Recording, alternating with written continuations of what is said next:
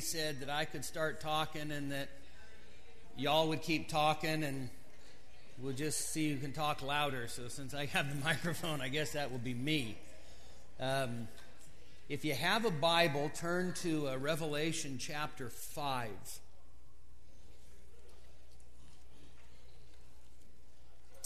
Revelation chapter 5. We actually sang a song this morning that's based off of this text. I'm just going to read the whole chapter. It's short. This is John speaking. He says, I saw in the right hand of him who sat on the throne a book written inside and on the back, sealed up with 7 seals. And I saw a strong angel proclaiming with a loud voice, who is worthy to open the book and to break its seals? And no one in heaven or on earth or under the earth was able to open the book or to look into it. Then I began to weep greatly because no one was found worthy to open the book or to look into it. And one of the elders said to me, stop weeping.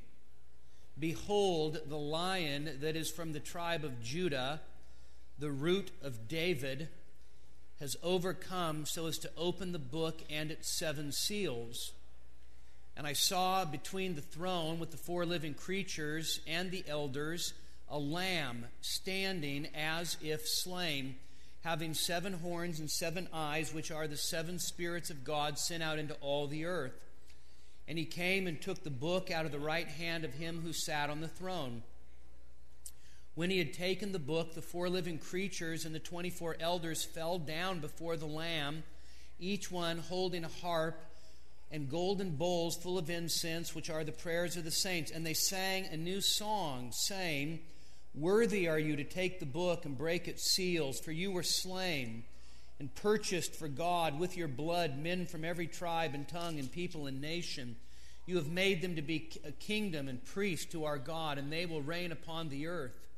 Then I looked, and I heard the voice of many angels around the throne, and the living creatures and the elders, and the number of them was myriads of myriads and thousands of thousands, saying with a loud voice, worthy is the Lamb that was slain to receive power and riches and wisdom and might and honor and glory and blessing. And every created thing which is in heaven and on earth and under the earth and on the sea and all things in them, I heard saying, to him who sits on the throne and to the Lamb be blessing and honor and glory and dominion forever and ever. And the 4 living creatures kept saying, amen. And the elders fell down and worshiped. Let's pray together. Our Father, we thank you for this Lord's Day. We thank you for your people who gather together all over this world and call upon your name. And Father, we thank you for this time that we have. We pray that it would be productive, and we commit it to you in Jesus' name. Amen. Well, some of you might know that I was here yesterday and preached 5 times at your Providence Bible Conference is what you call it, right? And what we focused on was on feelings, emotions, and our faith. And what we did yesterday is we unfolded some foundational truths, and that is that God is revealed in Scripture as a God of perfect emotion, that he actually communicates with us passionately, earnestly in Scripture. And then we looked at the fact that we were created in his image and his likeness. And so if God is a God of perfect emotion, then we are created not only with a will like God and a mind like God, but we also have emotions. Then we talked about the fact that that because of the fall, that sin actually has impacted and corrupted basically every faculty of our being, mind, will, and emotions. And so the emotions don't work quite like they should, and in fact sometimes can lead us astray and so forth. Then we talked about how the gospel begins the transformation, not only in the renewing of our mind and in the reinvigoration of our will, but also in the restoration of God-glorifying emotion. And then we looked at the Lord Jesus as our pattern. Of course, Jesus is perfect God. He's the exact representation of his Father. He is the image of the invisible God. So when you look at Jesus, you see his Father.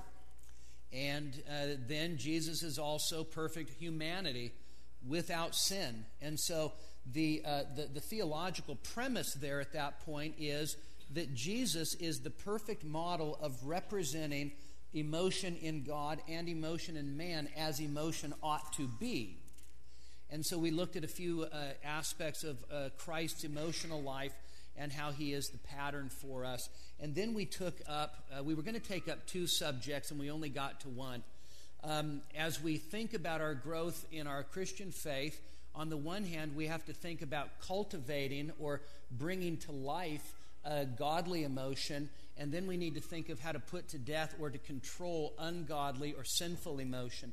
What we did yesterday afternoon is we looked at anger, which, of course, there's righteous anger, but frankly, not very many of us know a whole lot about righteous anger. Most of us know what would be called sinful anger. And so we talked about that and how to actually control that through the Word of God and so forth. We were going to try to get to worship because my premise is that in worship, which is, and we're talking about corporate worship, all of life is worship, right? There's a sense in which all of life is to be lived to the honor and glory of God. But there's a sense in which, as we talk about worship, we're focusing on corporate worship. What we do is we gather together as the people of God. And the two fundamental elements of worship actually is singing and then the preaching and hearing of God's Word. Of course, we offer prayer, give our tithes and offerings and those things, but it is preaching and singing that we look at in terms of corporate worship. And so my fundamental premise is this, and this is why it fits into the series, is that it's actually in worship, particularly worship in song and worship in the word preached, that actually the godly emotions are cultivated and can grow. All right? And so we're just going to focus in our brief time together on worship in song. And do you know what people think about when they think about worship in song today? They think about what's called the worship wars. You ever heard that expression, the worship wars? And what are the two sides of the worship wars? Anybody know? Okay, hymns are traditional versus contemporary, right? And we have this big battle. And there was a church, and the pastor wanted to introduce some of the new songs to the congregation. And the fact is that most in the congregation did not want the new songs. And the pastor was convinced that the new songs honored the Lord and exalted Christ, and the church almost split over the worship wars. But what's interesting is that the church that I'm talking about is the Northampton Congregational Church that was pastored by Jonathan Edwards, and the controversy I'm talking about goes back to the 1730s. The old songs were the songs from the Psalter. The new songs were, believe it or not, Isaac Watts' paraphrases of the Psalms. All right? So that kind of puts that into perspective for us, doesn't it? What we now consider to be the traditional, what we consider to be the holy and the sacred, at one time was considered to be the new, the contemporary, and threatened to destroy the church. Let me just say this. The worship wars actually missed the whole point about worship. The issue is not how old a song is or how new a song is. The issue is actually not even what instruments are used in a song. People have personal preferences, but the fact of the matter is that there's no passage in the Bible that would limit what we can use, what we can't use. So the worship wars actually miss the point. What we need to understand is whether the song is 10 minutes old or 1,000 years old. Every once in a while we sing a song from the 4th century that of the Father's love begotten. So we sing old songs, we sing new songs, but here's the reality, is that worship and song is actually a vital part of our Christian life. There are fundamental reasons why we not only have historically been a singing people, but that we must be a singing people. And my other premise is this: not only must we be a singing people, But we must realize that worship in song is a gift from God that actually engages both the head and the heart, but primarily the heart. Worship in song always includes not only singing things that are true, but also engaging the emotions. Jesus tells us that we must worship the Father how? In spirit and in truth. And so worship in song is therefore not only a mandate for the people of God, but it also functions to actually stir up and to cultivate God-honoring emotions within us. And so let me just give you a number of reasons why we worship God by singing. The first is this, is that the biblical faith has always been a singing faith. Think about this. When the children of Israel were delivered from the land of Egypt, and they actually crossed the Red Sea, we have that recorded for us in Exodus 13 and 14. When they actually were redeemed and brought out of Egypt and brought through the Red Sea, do you know the first thing they did, Exodus chapter 15? They sang. Miriam and the women grabbed tambourines and they sang. And their song was a celebration of God's redeeming power. God's people have always been a singing people. Even when you get to the book of Revelation, and you get to Revelation 4 and 5, and you see this scene in heaven, the throne room of heaven, do you know what the 4 living creatures are doing, and the 24 elders, and the angels, the myriads and myriads of angels? Do you know what they're all doing? They're actually all worshiping God, singing. And so even in heaven, those beings that have been created, actually, their fundamental purpose is to worship God and to worship God in song. At the end of the book of Revelation, when you get to chapter 15, you see this scene in heaven. And you see the redeemed nations, and do you know what they're doing? They're actually singing praise to God. And so from beginning to end, the people of God have always been a singing people, because the biblical faith is a singing faith. You can't actually, and it doesn't matter whether it's been a cappella or just the Psalms or singing hymns or new songs. The fact is that God's people all over the world are a singing people, because the biblical faith is a singing faith. I've preached in Zambia, and it is moving to hear them sing songs that actually I can't follow. But the joy and the exuberance of them singing is a moving experience. And somebody may whisper to me the song that they're singing, and I may have an understanding of what that song may be about. But God's people all over the world are a singing people. Going to Latvia, the people, after 70 years of communism, of course, were really an oppressed, beaten down people. But the only time that I ever saw them come out of that very reserved demeanor is when they were singing God's praise. Why? Because the biblical faith is a singing faith. The second reason we worship God by singing is because when we sing, singing both expresses truth and stirs the emotion. And so I put it like this: singing is for expressing and stirring. When we sing, what do we sing? We don't just do a mantra. We don't just take a simple phrase and just repeat it over and over and over and over again. People in Eastern religions will often do that to get into a, quote, meditative state.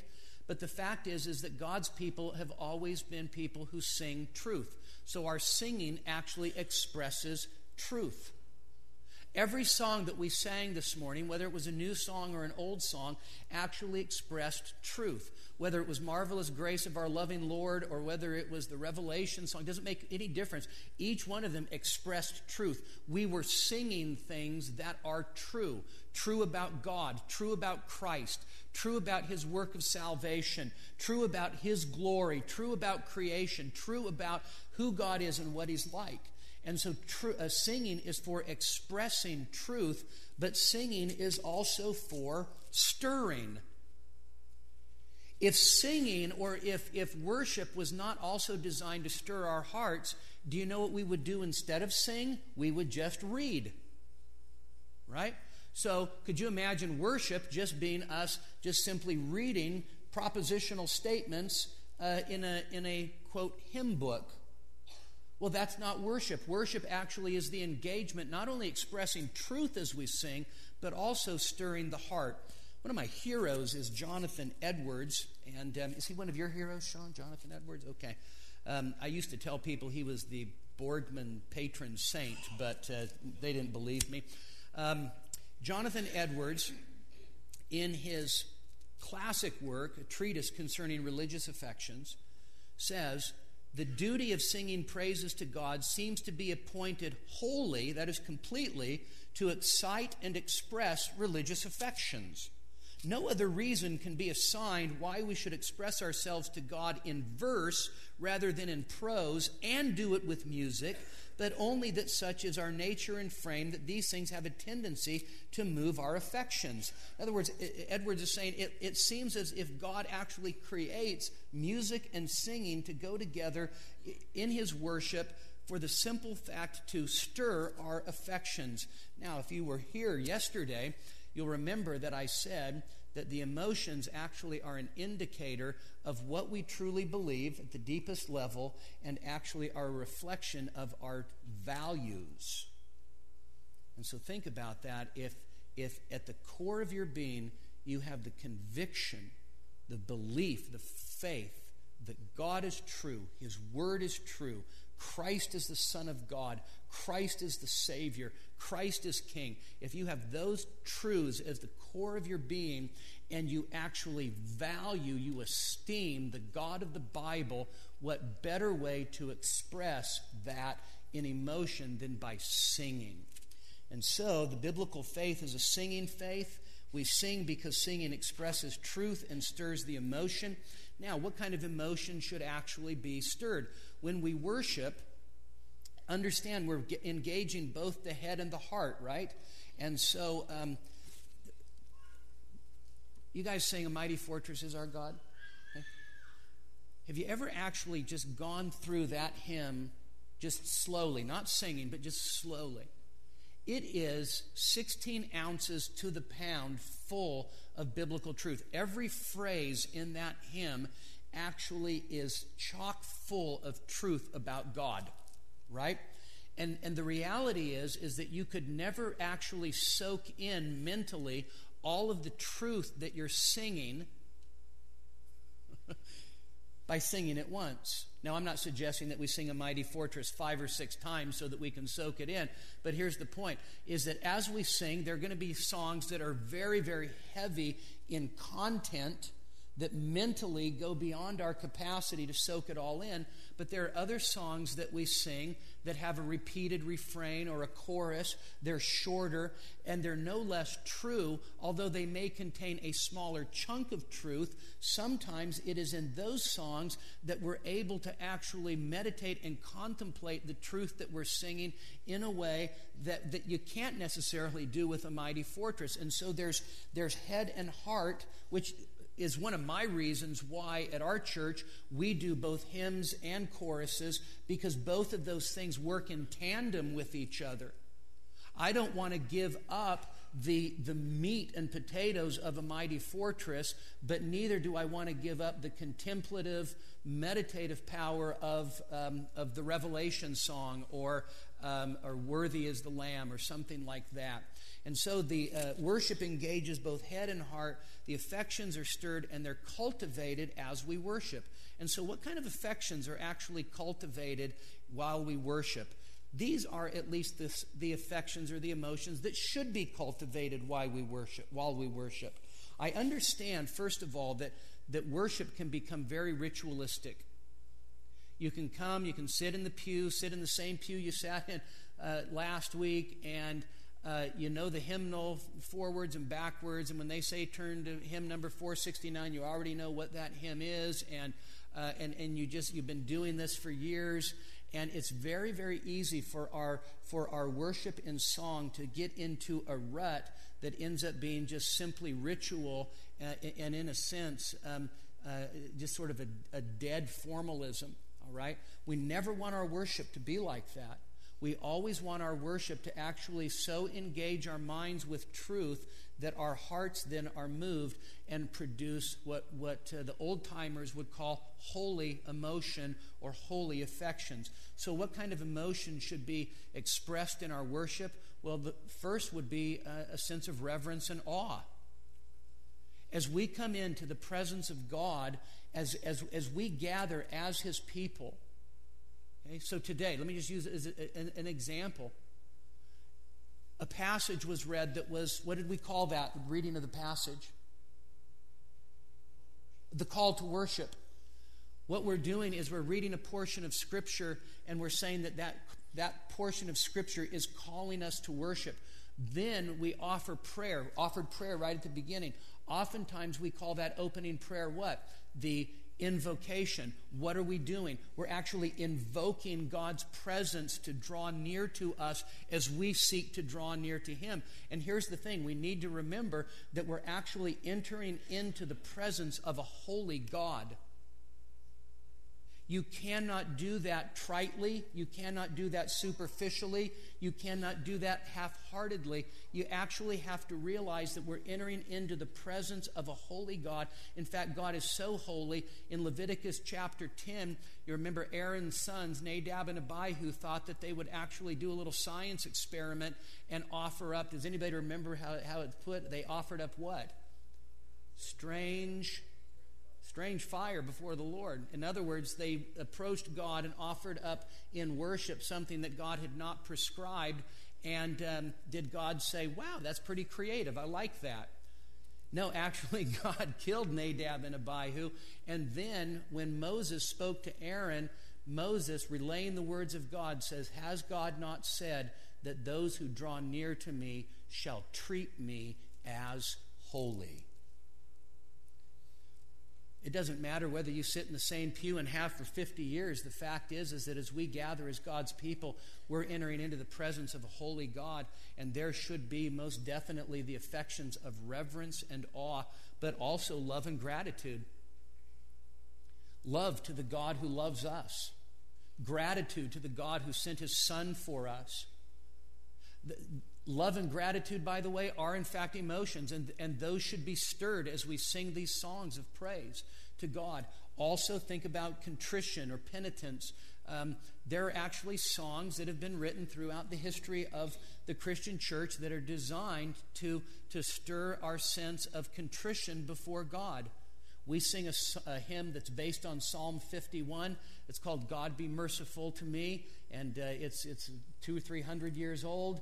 And it's based on Psalm 51, and even the way that the melody is written in a way that actually is very sober. It's not a song of triumphant joy like How Great Thou Art, and it is not a song of meditation on the love of Christ like, oh, the deep, deep love of Jesus, but there is a somber tone to it. And why is that so? Well, it's Psalm 51. It's one of the penitential psalms. So the music actually is appropriate to the words. Why? Because stirring the emotions or the affections of contrition and repentance before God is part of what worship does. What is the worship book of the Bible? Is there actually a hymn book in the Bible? The book of Psalms. What's interesting is as you look at Israel's hymn book, there is a whole panorama of emotion that's supposed to be expressed in worship. I would challenge you, read through the book of Psalms from beginning to end and notice how many emotions are actually not only just expressed but prescribed or commanded. But the predominant emotion that is supposed to be expressed in worship, according to the Psalms, is what? Joy. Joy. Rejoicing in God, actually taking joy in what He has done. And so I like to think of it like this. Here we are, we're God's people, we're God's family. Okay? So if you're a Christian, if you're in Christ, and you look around and you see other people who are in Christ, they're your family, right? God is our Father. Jesus Christ is our Savior. As we gather together on the Lord's Day Do you know what we're doing? We have the joyful benefit of having a weekly family reunion in celebration of the resurrection of Jesus Christ, which is why we meet on the first day of the week, and we gather actually as children who have been redeemed, who have been saved, our sins have been forgiven, and so the predominant emotion to be expressed in our worship is going to be joy. Joy for all that God has done for us. Number 3, we sing because God is great and glorious. There are actually just hundreds of examples in the Psalms. I just would like you to turn to one example. Psalm 95.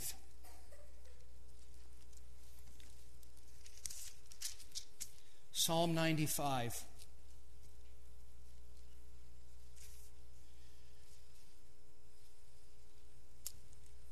O come, let us sing for joy, there it is, to the Lord. Let us shout joyfully to the rock of our salvation. Let us come before his presence with thanksgiving. Let us shout joyfully to him with psalms. So these first 2 verses actually are a summons to worship, right? It's actually a summons to God's people. Now there's actually 2 emotions that are also summoned, and that is what? One's repeated 3 times. Joy. And then the other is thanksgiving or gratitude. So there's the summons to worship. And so here we have this call to worship. And it is exuberant worship. It is fervent worship. But why in the world are we called to this kind of joyful, exuberant worship? Verse 3. Do you see the critical word explaining the reason why we are to worship this way? For the Lord is a great God and a great King above all gods, in whose hands are the depths of the earth, the peaks of the mountains are his also. The sea is his, for it was he who made it, and his hands formed the dry land. And so we have the summons to worship with joy and thanksgiving, but then we're given the reason why we should, and it's not just because God said so. Now, if God just said so, that would be enough. Those of us who are dads, there are times where we've told our kids, you need to do this, and they say, why? And we answer what? Because I said so. And so if God says that, that's enough. But God actually gives us motivation and reason why we're supposed to worship like this.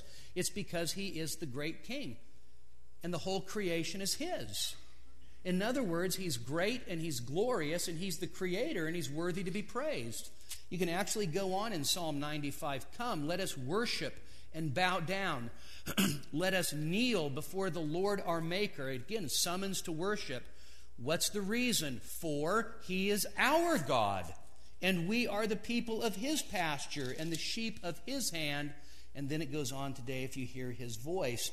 And so here we have reasons why we should worship God. He's great, he's glorious, he's worthy to be praised. As we come into God's presence, we sing because God is the creator. God is glorious in triunity. He's awesome in holiness. He's majestic. He's transcendent. He is the God who is the sovereign King. But we sing because God is great, awesome creator. But we sing for another reason. Not only do we worship and praise God because he is the only true and living God and the God who made all things, but we also worship and praise God because he is the God who not only is sovereign creator, but also loving redeemer. In other words, if all we knew about God was that he was the sovereign creator, that would be enough to elicit praise and worship from us. But there's something more that should actually stir our hearts even deeper, and that is the God who made all things is also the God who has saved us. He is the God of redeeming grace. And the fact is that if we have no understanding of the gospel, we'll never actually worship God as we ought. Because preeminently we worship God our Father and the Lord Jesus Christ, his Son, our Savior, and the Holy Spirit who applies that redemption to us as the one who has saved us. And so again, the Old Testament example of salvation is the Exodus. What do they do after the Exodus? They sing. God is worthy to be praised. You could read throughout the Psalms. God did what? He actually heard my cry, lifted me out of the miry clay, set my feet upon a rock, and put a new song of praise in my mouth. When God saves us, when we experience His redeeming grace, it is cause for exuberant praise. So we worship God for sending Christ. We worship God for His grace in Christ dying for our sins. I actually love singing the gospel. That marvelous grace of our loving Lord, grace, grace, God's grace. We sang that this morning, right? Grace that is greater than all my sin. That is a wonderful reason to worship and praise God with a sense of joy and thanksgiving. And so gospel-saturated worship, we worship God because of His redeeming grace. Then we also sing because God actually commands us to sing. Here's what I alluded to earlier, and I'd like to just take a minute on this because what would you think if Pastor Sean got up one morning and said, you know, esteem me, honor me, worship me? What would you do? Well, you'd fire him. You'd stone him first, then fire him, right? Okay? And because you'd think to yourself, why in the world would a mere human being be asking for such adulation and praise? It doesn't make any sense. And here's the word we'd use, right? What an egomaniac, right? What an egomaniac. Sometimes when we read the commands in the Bible to praise God, where God says, praise me, worship me, honor me, love me, obey me, sometimes we think, kind of sounds like an egomaniac. Maybe God is like a cosmic egomaniac. And the reality is that God actually commands our praise because He is truly worthy of our praise. Okay? In other words, if a human being said, praise me, worship me, we'd say, well, you know what, you're not worthy to be worshiped or praised. But when the infinite God of all of creation says, worship and praise me, there's actually something morally right about worshiping and praising Him as the infinitely worthy God. In fact, the Bible makes it abundantly clear that if you worship and praise anything else other than God, there's a special word for that. What is it? Idolatry. And idolatry is always morally reprehensible because you're actually worshiping something instead of God. So it's actually morally right for God to say, I am, this is just a matter of fact, I am the infinitely holy God. I am infinitely worthy of your praise. And in fact, it's morally right for you to worship me. That's the very reason that you have been created. And so we sing not only because God is great and glorious and He's our loving Redeemer, but we also sing because He has told us to, and He is worthy. One last one. I heard the magical bell. 4 more hours, okay. We sing because, as God's people, we'll be singing all throughout eternity. Read the book of Revelation. You see the people of God in the eternal state. What are they doing? Revelation chapter 14 is just an example. You see God's people singing. There was a lady one time in our church. She was a wonderful lady, wonderful Christian lady, loved the Lord, really loved the Lord, loved His Word, but she didn't like singing. And she came up to me one day and she goes, I have a favor to ask you. Can we do the sermon first and then the singing after, and that way I can listen to the sermon and then I can leave? And I said, well, why would you want to do that? And she says, I don't like singing. I don't get into it. And I said, Kathy, do you realize how bored you're going to be in heaven? There's not going to be any more reason for preaching. You and I are going to be out of a job, right? In heaven, Sean and I will be out of a job. You won't need anybody to teach you God's Word anymore. But the fact is that we will always be singing. Now, I don't know if worship leaders will have a job. I have a feeling we'll have more highly qualified worship leaders in heaven. But the fact is that we will be singing throughout all of the endless ages. And so I told Kathy, I said, listen, this is actually practice. This is rehearsal for heaven. So you have to start getting used to it, and not only get used to it, but like it. By the time she moved, she got married to a wonderful man and moved up to Oregon. And before she moved, she came and told me, she said, I actually love to worship God in song now. Thank you for telling me that I'd be bored in heaven. We're going to be singing throughout the endless ages, and we're going to be worshiping in the immediate presence of God and of the Lamb and of the holy angels. We're going to be worshiping throughout all of eternity, and so therefore what we're doing here on earth is actually a reflection of what's already going on in heaven. What we're doing here on earth is preparation for heaven. And so God calls us to sing, and he calls us to engage our heads and our hearts and to worship him. We should never offer to God half-hearted worship, but we should be whole-souled, fervent worshipers of the Father and the Son and the Holy Spirit. Amen. Let's pray. Father, we pray that you would challenge us to examine our own hearts as to how we come to you in worship. And we pray that we would worship you with all that we are. Lord, we pray that we would worship you fervently as your people gathered together, but we also pray that would so spill over that all of life would truly be worship to you, for you are worthy. In Christ's name, amen.